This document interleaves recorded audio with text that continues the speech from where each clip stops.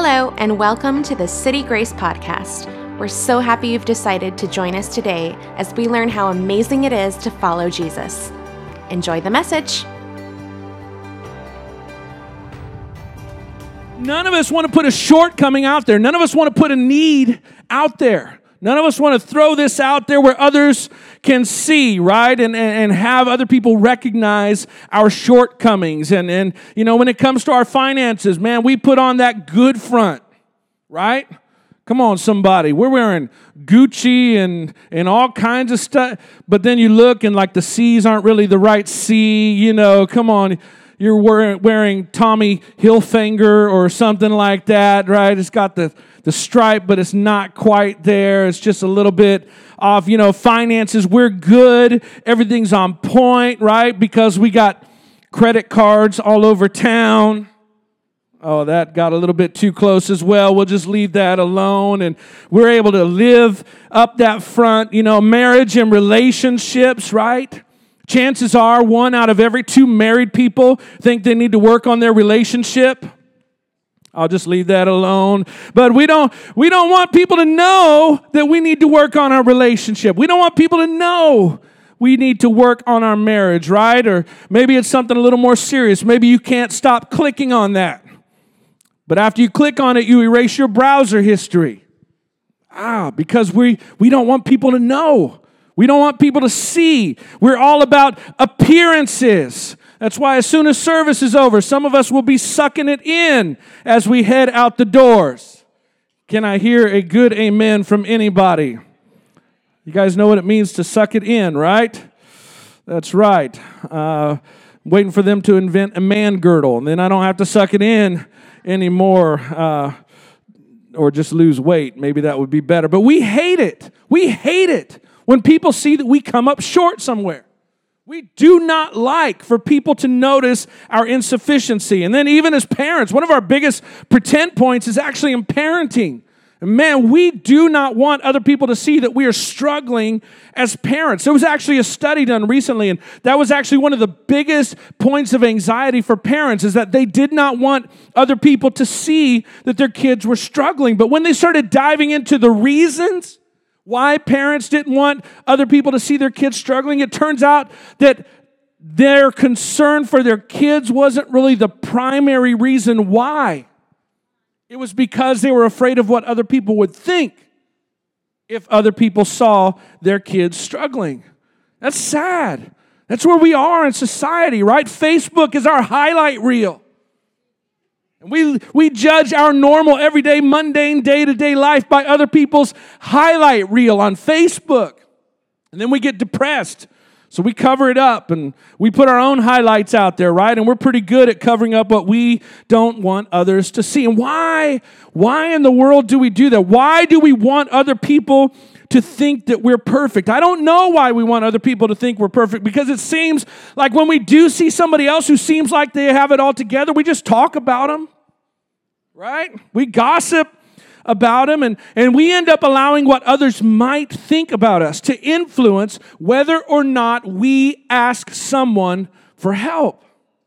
We're worried about what other people might think or say about us more than we are worried about fixing or getting help for something that we cannot fix on our own. We don't like to be the people to admit, you know, like this part of me, this area of my life right here, this is broken. We don't want to be the ones to say, I think my career needs help. We don't want to be the ones to say, I think my parenting needs a little bit of help, right? That thing that I keep doing, it's out of my control now. We don't want to be the ones that admit that, right? We don't want to admit that we are no longer controlling it, but it is now controlling us. And I think, you know, somebody outside of myself, or we think somebody outside of ourselves maybe needs to speak new life into our situation. We don't want to be the people that admit that.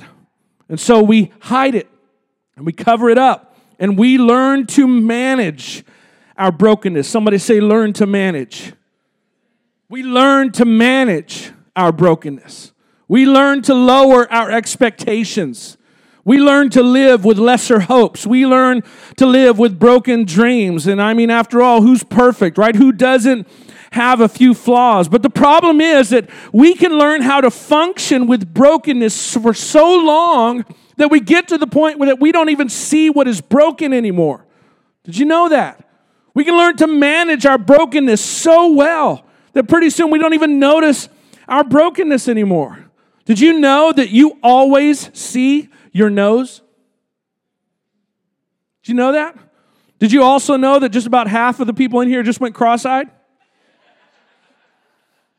Yeah, you should have seen it from up here. It was scary. But what happens is you always see your nose. It's there. It's in your field of vision, but your brain has learned to ignore it since it is always there, and you have learned how to see past it because it's just a normal part of your vision. I wonder what pains our hearts have learned to see as normal. I wonder what brokenness we have so learned to manage that we don't even notice it anymore, even though to somebody else it might be as plain as the nose on our face. Come on, somebody. Did you like how I tied that together?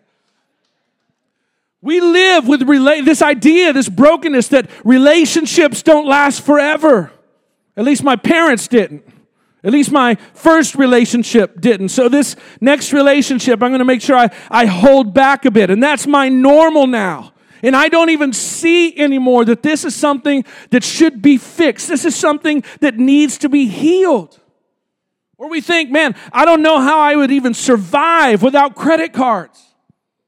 It's our normal now. We can't even see anymore. That it just gives us anxiety, and it's this hamster wheel of existence that just leads us nowhere. Can I hear a good amen? We can't seem to kick this habit, right? And pretty soon we don't even notice it anymore. We just learn how to manage it. We become functioning whatever. Functioning fill in the blanks. We learn how to get by, and we're just more careful about when we do it or who's around. But I have great news this morning, although it might be a little bit uncomfortable getting there, even though it might feel like you're running uphill 12 miles trying to make it. I want to tell everybody in this room, relationships can last forever. You don't have to live under debt for the rest of your life, and you can be free from your addictions. And I could go on and on and on. You are not stuck with broken. Or at least you don't have to be. You don't have to be. But we settle. We settle with broken. We settle with dying. We settle with almost dead. Because we don't want to admit. We don't want to admit. We don't want to put it out there and let other people see. And we learn to think that this is the way it's always going to be and there's nothing that can be done. But I am here to tell you that nothing is beyond healing. Nothing is so far gone that it cannot be brought back to life as long as you will take the necessary steps to involve someone who knows a lot about bringing dead things back to life. But we tell ourselves things, well, like, good things happen to other people. As if the universe or karma or whatever it is you believe in, maybe it's God. The God is against us. Which is actually a huge statement of faith, right? That karma might be against you, that the universe or that God might be against you. That's actually a huge statement of faith. Do you realize how much faith it takes to believe that God actually knows who you are so that He could work against you? It's actually a huge statement of faith. Or we say things like, it is what it is. Anybody ever heard that one before? Basically, we're saying it's never going to get better. It's out of our control. It's beyond our ability to change. This pain, this brokenness is a given, and it has been given to me. Even though most of the time we bring things on ourselves, don't we? Or we just shift blame, right? This is how my childhood was. This is how my father was. This is how my mother was, my family was. This was my circle of friends growing up. And since this is what I was raised with, well, then I'm stuck. And this is fate, and this is what I will always be. And too many of us miss what could be and what should be because we have invented reasons why things can never change. And we learn to live with dying things. Somebody say, learn to live. We learn to manage And we learn to live with broken and with dying things. But what do we do when something is too important to let die? What if it's not just small?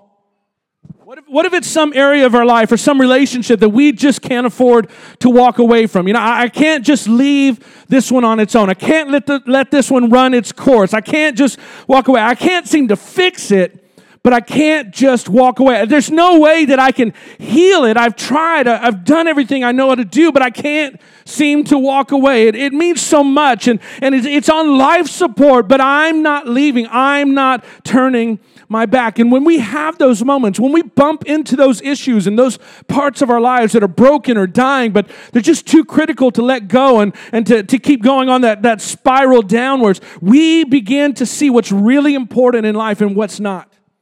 When we bump up against something so painful, but yet so important, life gets crystallized, doesn't it? We start to really see what really matters in life. We start to understand and get a new appreciation for whose voice really matters, whose opinion really counts, and whose just doesn't anymore. And that's when life kind of gets gritty and it gets real, and that's when we stop posting to Facebook for a while, right? I'm going on a Facebook fast. I'm going off Facebook for a while, people. Anybody ever gone on a Facebook fast for 10 minutes? Y'all ever done that? Delete the app off your phone and then you go in through the browser, somebody. I did that. I guess nobody else did that. I need to do it again, but not go in through the browser. But desperation can set in when something is so important that we can't afford to walk away or we can't afford to let it die. That's when desperation sets in. And the thing about desperation is it makes you look desperate. Desperation makes you look desperate. Anybody ever seen somebody who is desperate? Anybody ever seen someone who just needs something that they can't quite seem to put their hands on? They don't care who sees. They don't care who knows. They don't care what is around. Anybody ever been desperate in the room? Y'all are scared to admit it this morning. Everybody, these lights are bright. Is everybody awake out there? Can I hear an amen? There we go. Okay. We don't want to admit that we're desperate. We don't even want to admit that we've been desperate in life. I bet I could go story after story, relationship after relationship, talk to you one-on-one with no one else around, and you admit that, yes, at this point, in this circumstance, with this thing that was way beyond me, I got a little desperate. Maybe that's why you're at church this morning. Maybe that's why you're thinking about Jesus and faith and Christianity again. This is when people actually start to throw themselves on the mercies of outside forces. This is when we send up those prayers, God, I promise if you will. God, if you won't, then I promise I won't ever again, right? And we all get here, even Jesus followers. You don't even have to, be a non-Jesus follower, a non-Christian to do this. Even Jesus followers, we get this here, get to this place sometimes. Being a Jesus follower does not mean that our life will be pain-free, problem-free. Can I hear an amen from somebody? That's not what Jesus promised, but he did promise that in our pain and in our problems that we can have a hope and a confidence that we are heard, that we are seen, that we are even known in the deepest, most secret parts of ourselves. And even though he knows us at our worst, he loves us more than anybody else ever has or ever possibly can. That's what it means. It's what it means to be a Jesus follower. It turns out, even especially in my weakness, that he knows me and he sees me and he hears me and he loves me. It turns out that especially in my tragedy, when my faith is almost failing, that's why Paul said, I will therefore glory in my weaknesses. I'm going to celebrate I'm going to boast about my weaknesses, because I found out that when I come to the end of myself, that's when I most clearly see and find Jesus and his strength. And we all need to be reminded sometimes, whatever you are living with that's broken, whatever you're living with that's dying, you need to be reminded, and you need to know this morning that Jesus cares. But more than just kind of an empty sentimentality, Jesus can.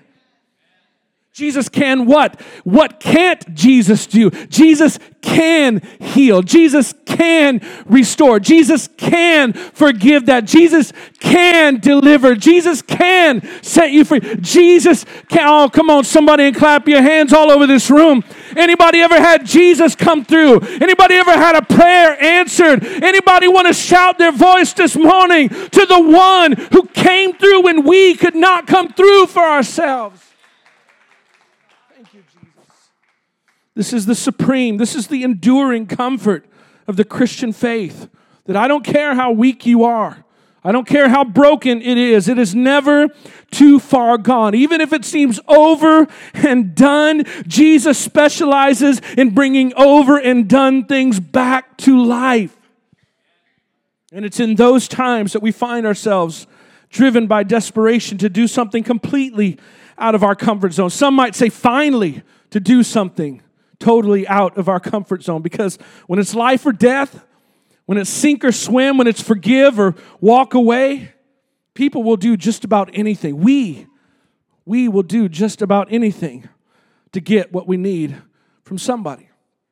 And there's a story in the early days of Jesus' public life that I think illustrates this so beautifully. And John tells us about it. It's in the new part of your Bible, Matthew, Mark, Luke, and John. John was one of Jesus' closest followers, maybe the closest follower of Jesus. John became a believer in Jesus, and then John stopped believing in Jesus because just like us, he thought Jesus was the author of life, and then he saw Jesus die. And when somebody claims to be the author of life, it just doesn't seem like they really are, and then they die. It doesn't seem like they really could be the author of life. So John stopped believing, but then something happened. John saw something that made John start to believe again. Now, what could possibly make John think that Jesus was the author of life after he saw Jesus die?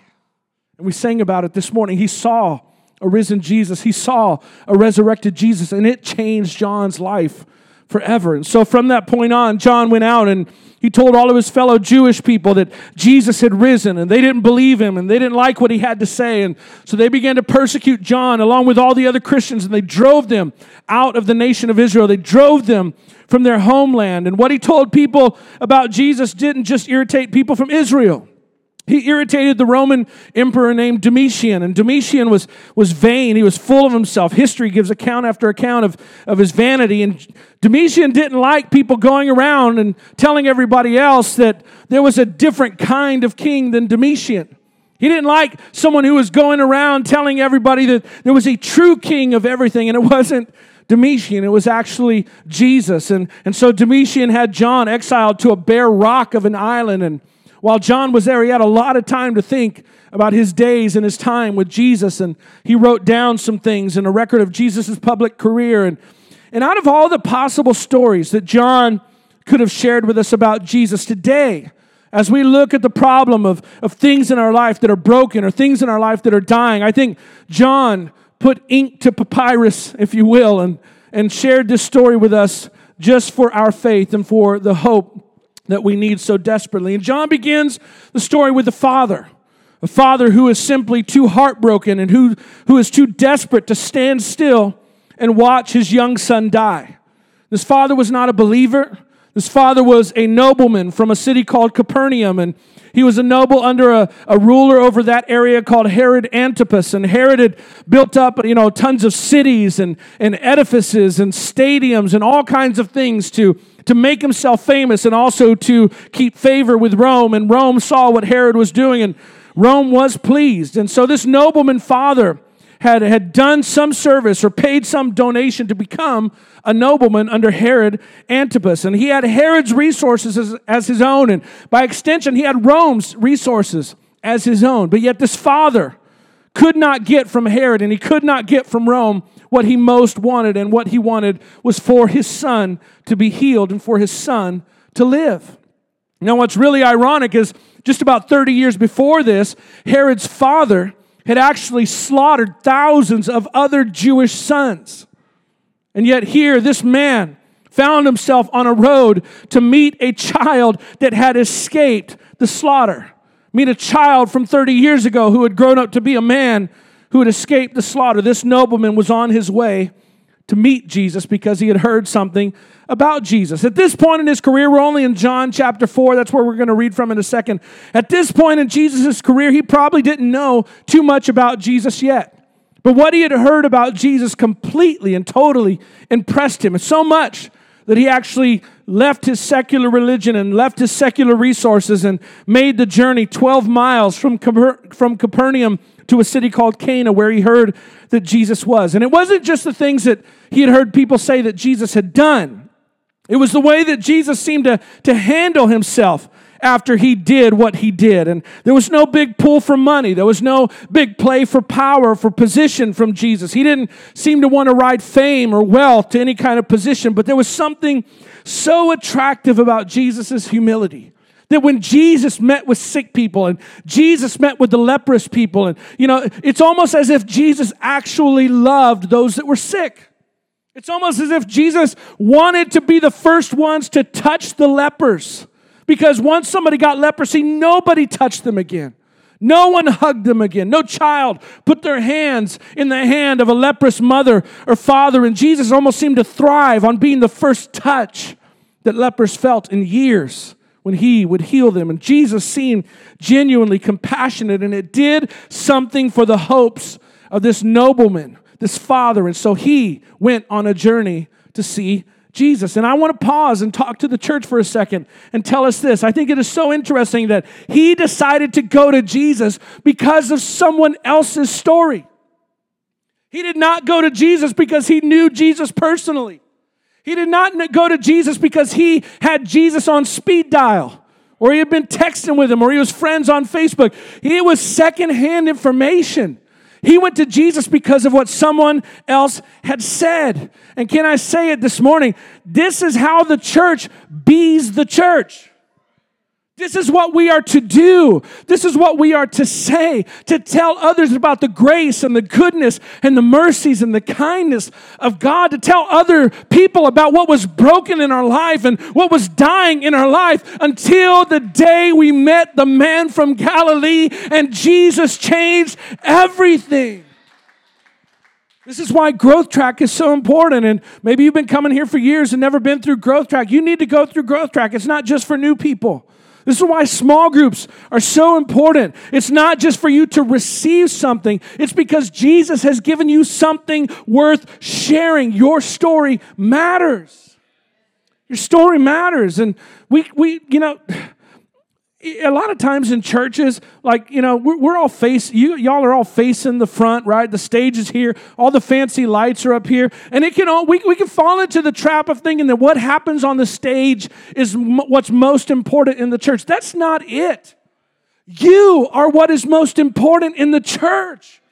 Your conversion, your miracle, your blessing, your forgiveness, your life lived day by day following the Spirit of a risen Savior. That's what the church is. You are the church. This isn't church.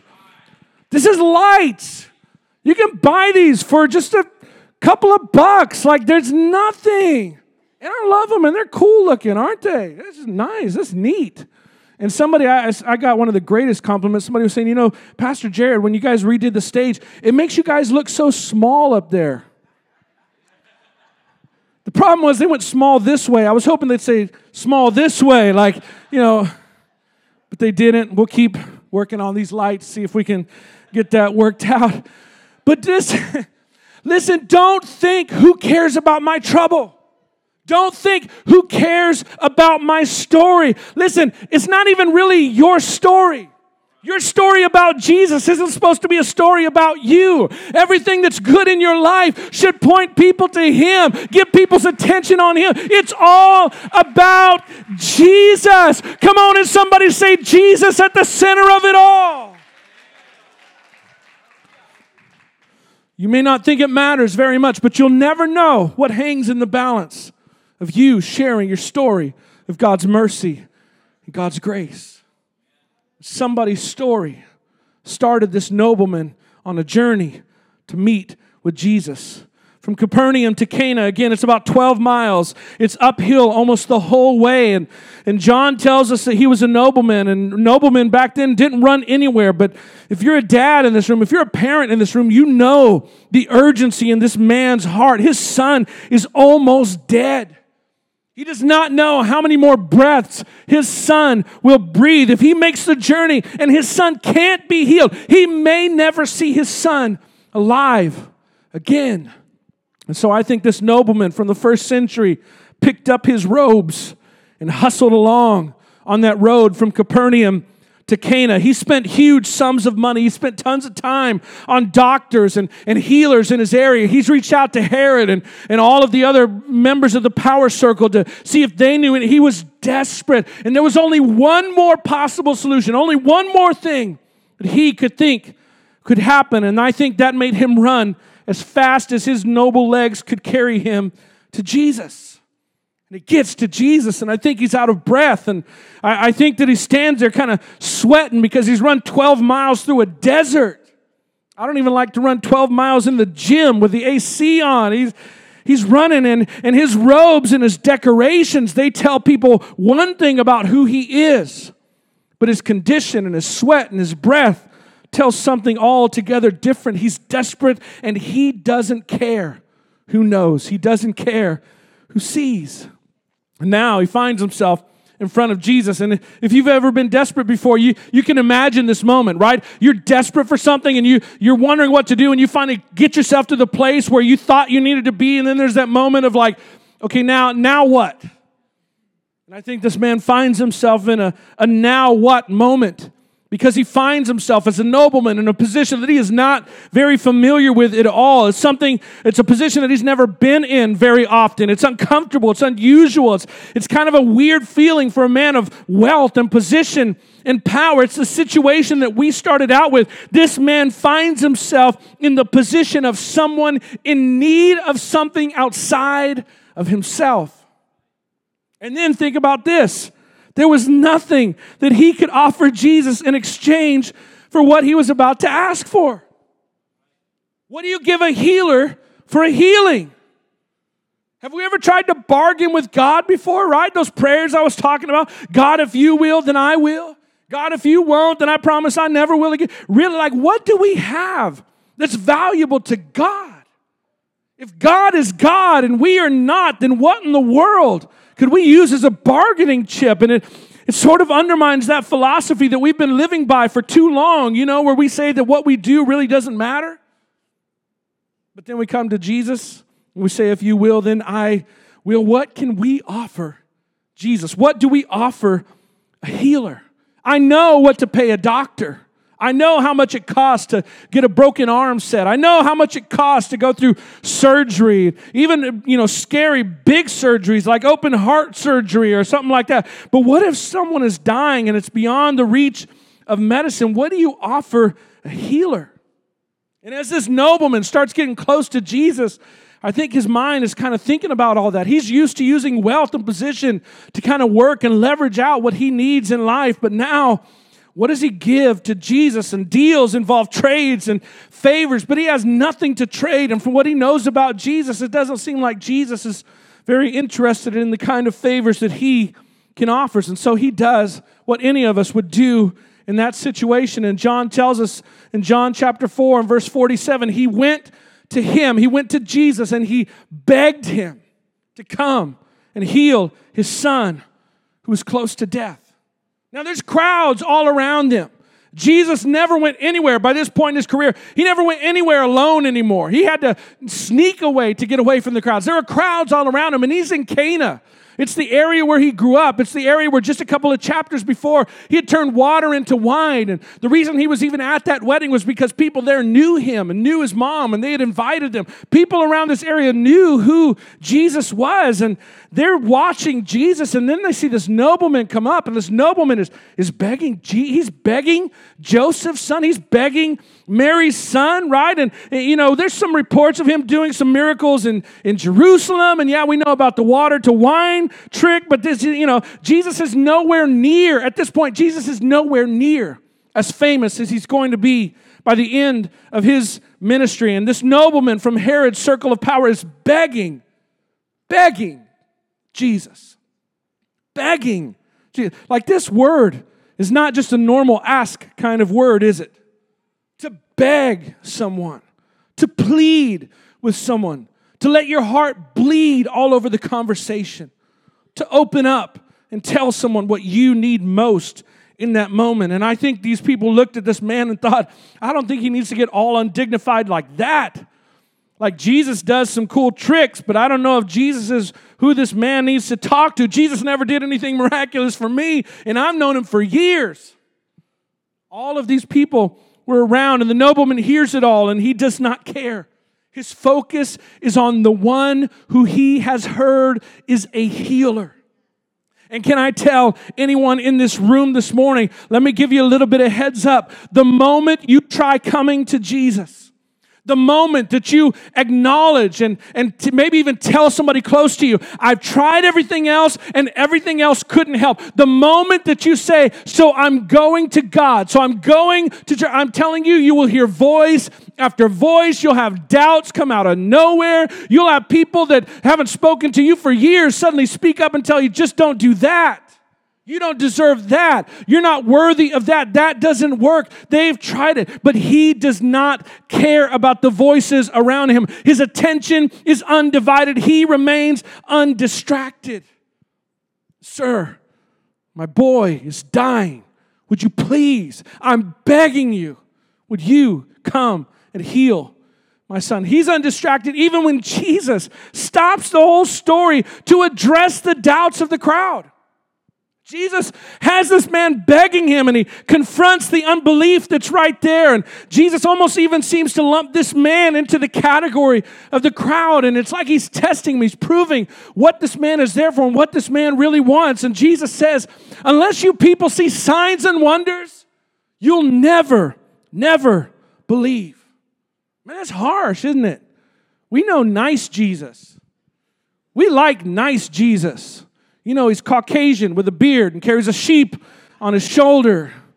Has a nice glow behind him wherever he... We want soft and cuddly Jesus. And here's Jesus being a little harsh. He says, you people. You ever had somebody tell you that you're one of you people? You people. Who people? A politician, a nobleman, and a bunch of people in Cana who had heard about the water turned into wine 2 chapters ago, but all they were looking forward to was Jesus putting on a show. Jesus is surrounded by a crowd of thrill seekers and one desperate man. And Jesus addresses them, and he levels a rebuke, and he's bringing the nobleman's heart front and center. And in essence, he is asking that man, and he's asking the crowd what he wants to ask each and every one of us here today, and that is this: what do we really want from Jesus? What do you really need from Jesus? Now stay with me for a second. Do you want to see someone healed, or do you want your son to be healed? See, there's a big difference in that statement. There's a big difference between those questions. Do you wish that Jesus would fix your spouse? Or do you want Jesus to heal your marriage? And there's a big difference. And what's involved in those two things might actually be really, really uncomfortable for us to deal with. Do you want Jesus to correct your financial mess? Or do you want Jesus to make it so that you never worry about money again? There's a big difference between those two questions. Do you want Jesus to forgive you for what you did in your past? Or do you want Jesus to so change you as a person that you never hurt anyone again? There's a huge difference. What do you want from Jesus? Do you just want forgiveness? Do you just want a preacher to shake your hand and tell you that you're going to go to heaven one day when you die? Or do you want a miracle of transformation in your heart and in your life, a miracle of transformation in your core humanness that makes you into a different kind of person altogether and begins to spill over into every area of your life and transforms marriages and relationships and career and finances and your character and your virtues and everything, because Jesus is only interested in one thing, and it's not the quick and easy fix. Jesus doesn't want to give you an aspirin for your brain tumor, but He can heal you of what it is that has made you what you were. And He alone has the power to make you into something that you could never be without Him. You can ask Jesus for whatever you want, but He's only interested in giving us what we need. The nobleman looks at Jesus and he answers like we all hope that He's going to answer. He answers like we hope we would answer if we found ourselves standing in front of Jesus. He tells him in verse 49, "Sir, please come down before my child dies. Please make the 12-mile journey. Downhill, Jesus, it's easy. We'll go slow, but can you come? Can you heal my son before he dies?"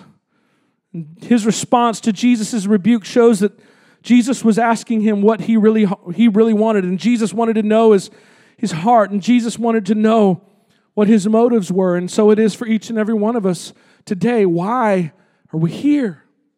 Why do we come to church? Why do we call ourselves Christians? What is it that we really want from Jesus, and what is it that we just think we want from Jesus? But desperate times call for desperate requests. And so in desperation, he says, "Jesus, come before my son dies. I don't know how long it's going to be. I don't know how many breaths he has left to breathe. Jesus, would you please come before my son dies?" And Jesus tells him, "Go, your son will live." Now this is interesting to me, because he just asked Jesus to come home with him, and Jesus said no. He just asked Jesus to go back to his house and make the 12-mile journey, and Jesus said nope. "But Jesus, I came all this way. It's 12 miles uphill. I'm sweaty and I'm out of breath and I had to run and it's so undignified and I've risked my reputation by coming to you. You're an insurgent teacher and everybody's going to know that I came to you. Everybody's going to know you're about 30 years old and Herod's father tried to have you killed when you were a baby. Everybody's going to know that it's somebody that's kind of contrary to the circles that I normally associate with. And I came determined to do whatever it took to get you to come and heal my boy. And you're saying no." Jesus said, "I'm saying I won't go with you, but I'm telling you the only thing you really need to hear." And the nobleman in that moment had to decide right then and right there what he believed about Jesus. In that moment, his faith came to the fork in the road.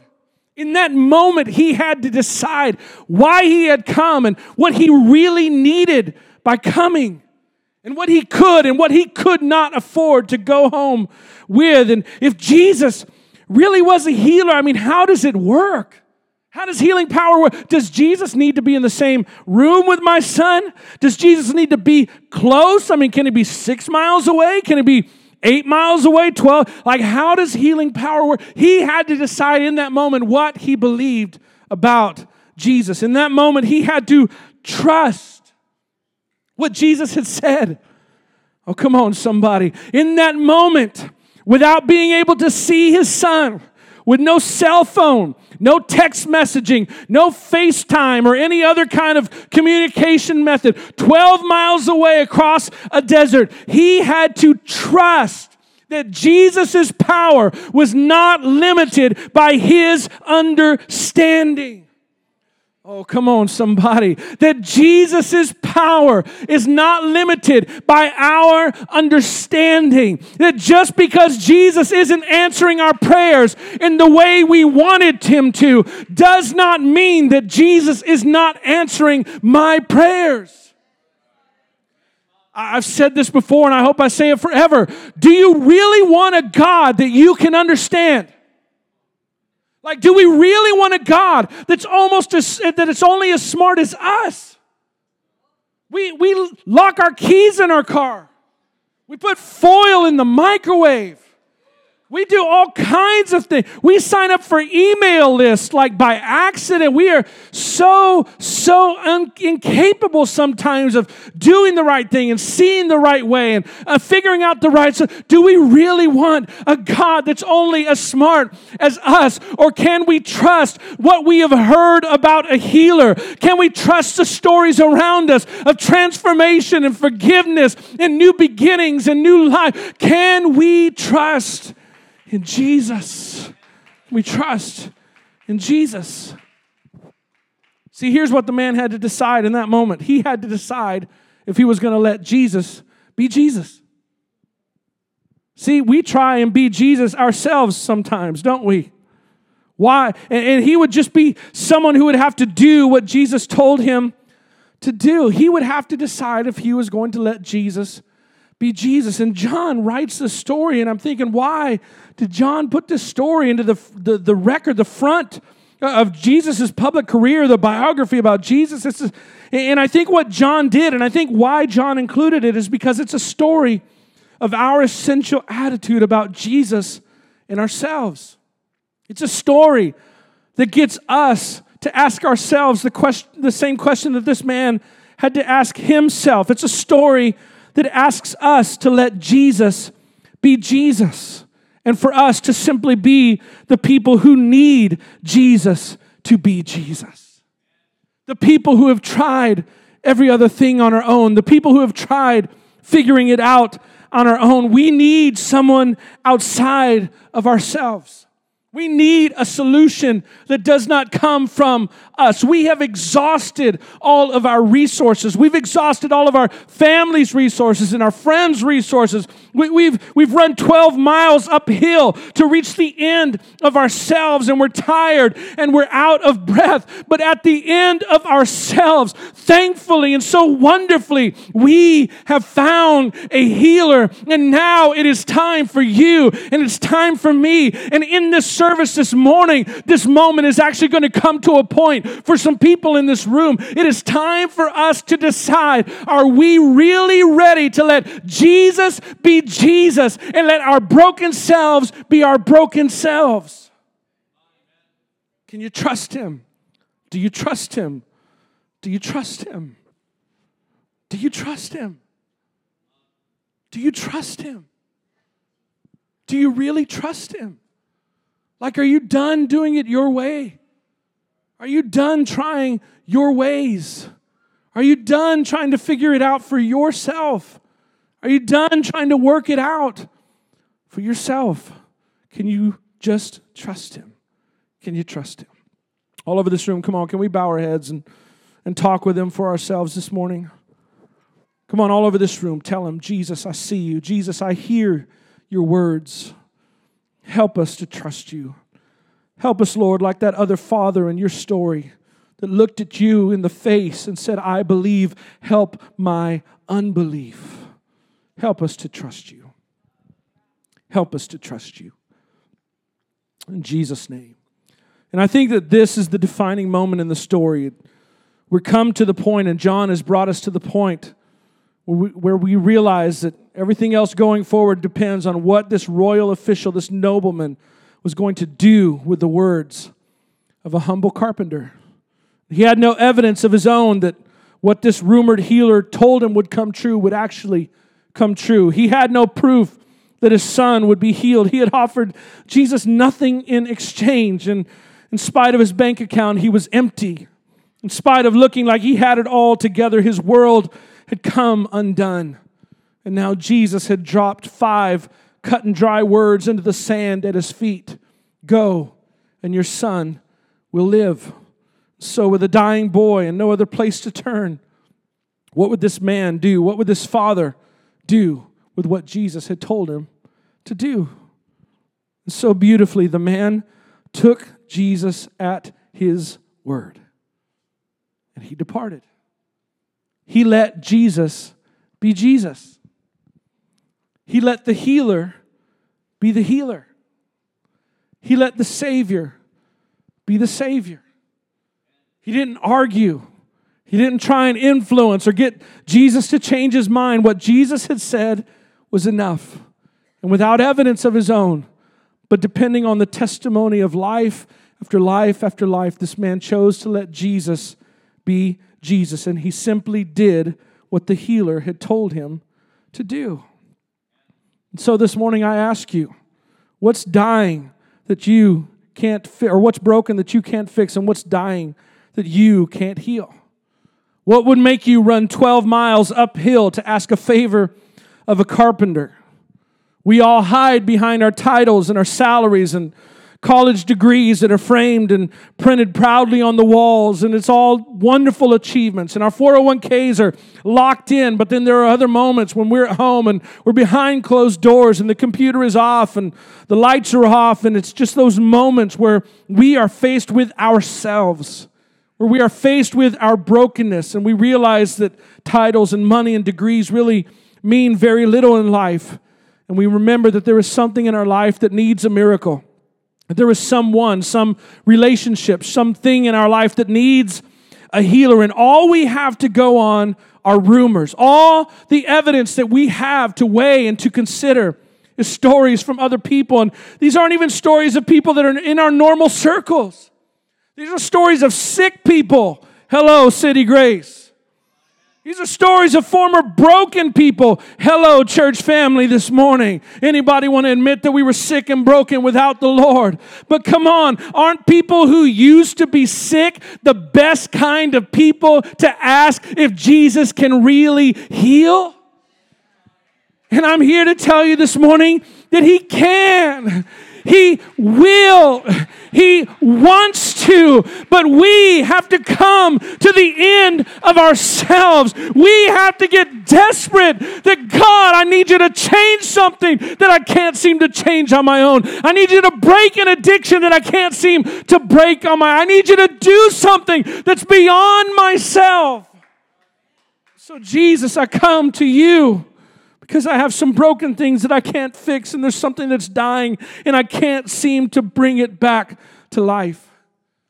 But maybe that's why you're here this morning. Maybe that's why you're asking questions. Maybe it's why you opened up to that maybe that you felt when someone invited you to church, and you've tried other things, and you've been other places, but some things are still broken. Some things are still dying. This man of no small means does what every person hopes to do when they meet someone greater than themselves. This father, above everything else, he's a dad with a sick boy. He cares nothing about what other people say. He cares nothing for the cost. And he gets to Jesus, and he takes Jesus at his word, and he does what Jesus tells him to do. And this is the beautiful part. While he was still on the way. While he was still on the way home. While he was just walking. Come on, somebody say, while he was walking. While he was just walking. While he was just doing what the healer had told him to. It doesn't feel like I'm doing anything spectacular in this moment. It doesn't feel like I'm really contributing anything to the change. But it shouldn't feel like we're the ones contributing to the change. We can't fix it on our own. But in simply doing what the healer has told us to do, while we were still on the way, his servants met with him with the news that his boy was living. And then the most amazing thing happened. When he inquired as to the time when his son got better, they said to him, yesterday at 1 p.m, the fever left him. And then the father realized that this was the exact time at which Jesus had said to him, your son will live. And so he and his whole household believed.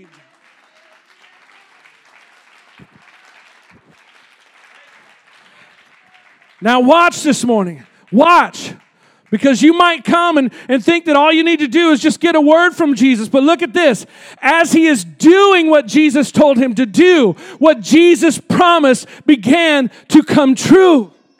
It wasn't just when he heard the words. It's when he turned around and did what Jesus said that he needed to do. While he was still wondering if he had wasted his time, before he saw the miracle in his hand, while he had no evidence, but in simple obedience, he did what Jesus asked him to do. In that moment, the power of a healer sprang up 12 miles away, and his boy was healed. And what doctors could not do, what medicine could not do, what no other force that he had access to could do, Jesus could do, and Jesus had done.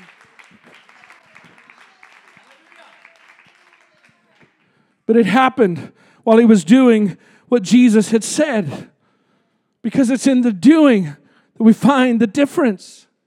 It's not just in a few cute sayings, but it's in the doing of what Jesus has said. That's what proves why we really come to Jesus. That's what proves what we really believe about who Jesus is. And for all his nobility and position and power, the most valuable title that this man held in that moment was Father. And thanks to Jesus, he was still a father. He was still a father. His core identity, the thing that mattered so much that it had sent him running to Cana in the beginning. Isn't it beautiful about Jesus that he knows how to look past all of the stuff that other people see and to reach down and fix what really matters at our core? Isn't it so beautiful that he knows how to reach past all of the social media and the pretend and all of the fronts and all of the facades and all of the faces that we put out there, and he knows how to get to our heart. He knows how to get to what matters the most. He knows how to get to what's broken, we can't fix, and what's dying, we can't seem to heal on our own. Jesus, thank you. Jesus, thank you that to you we can bring our broken things, that to you we can bring what is dying, and we can see your resurrected life injected into situations that we thought were over. We thought we're done. And so we ask again this morning, what's broken that you can't fix? What's dying in your life that you've tried resurrecting on your own and it's just not working? It's why you're here maybe. It's why you cried last week or the week before. It's why you're desperate. It's why you can't hardly seem to sleep. You can't seem to get peace. What's broken that you can't fix? What's dying that you can't seem to heal? What pain? Now look, what pain is God using to get your attention? What pain is God using to get your attention? What pain has God allowed to come to you, not to overwhelm you, but to send you on a journey? 12 miles uphill in the middle of a desert, where maybe you leave some of your dignity and maybe you leave some of the facade in the front that you've put in front of yourself. And you run to the only thing that you just hope it works. And you're going off somebody else's story, and you're going off somebody else's testimony. But what is it that matters that much? What is it that's broken that you can't fix? What is it that's dying that you can't seem to heal?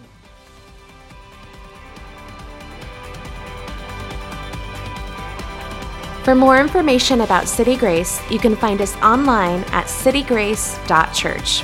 We'll see you next week.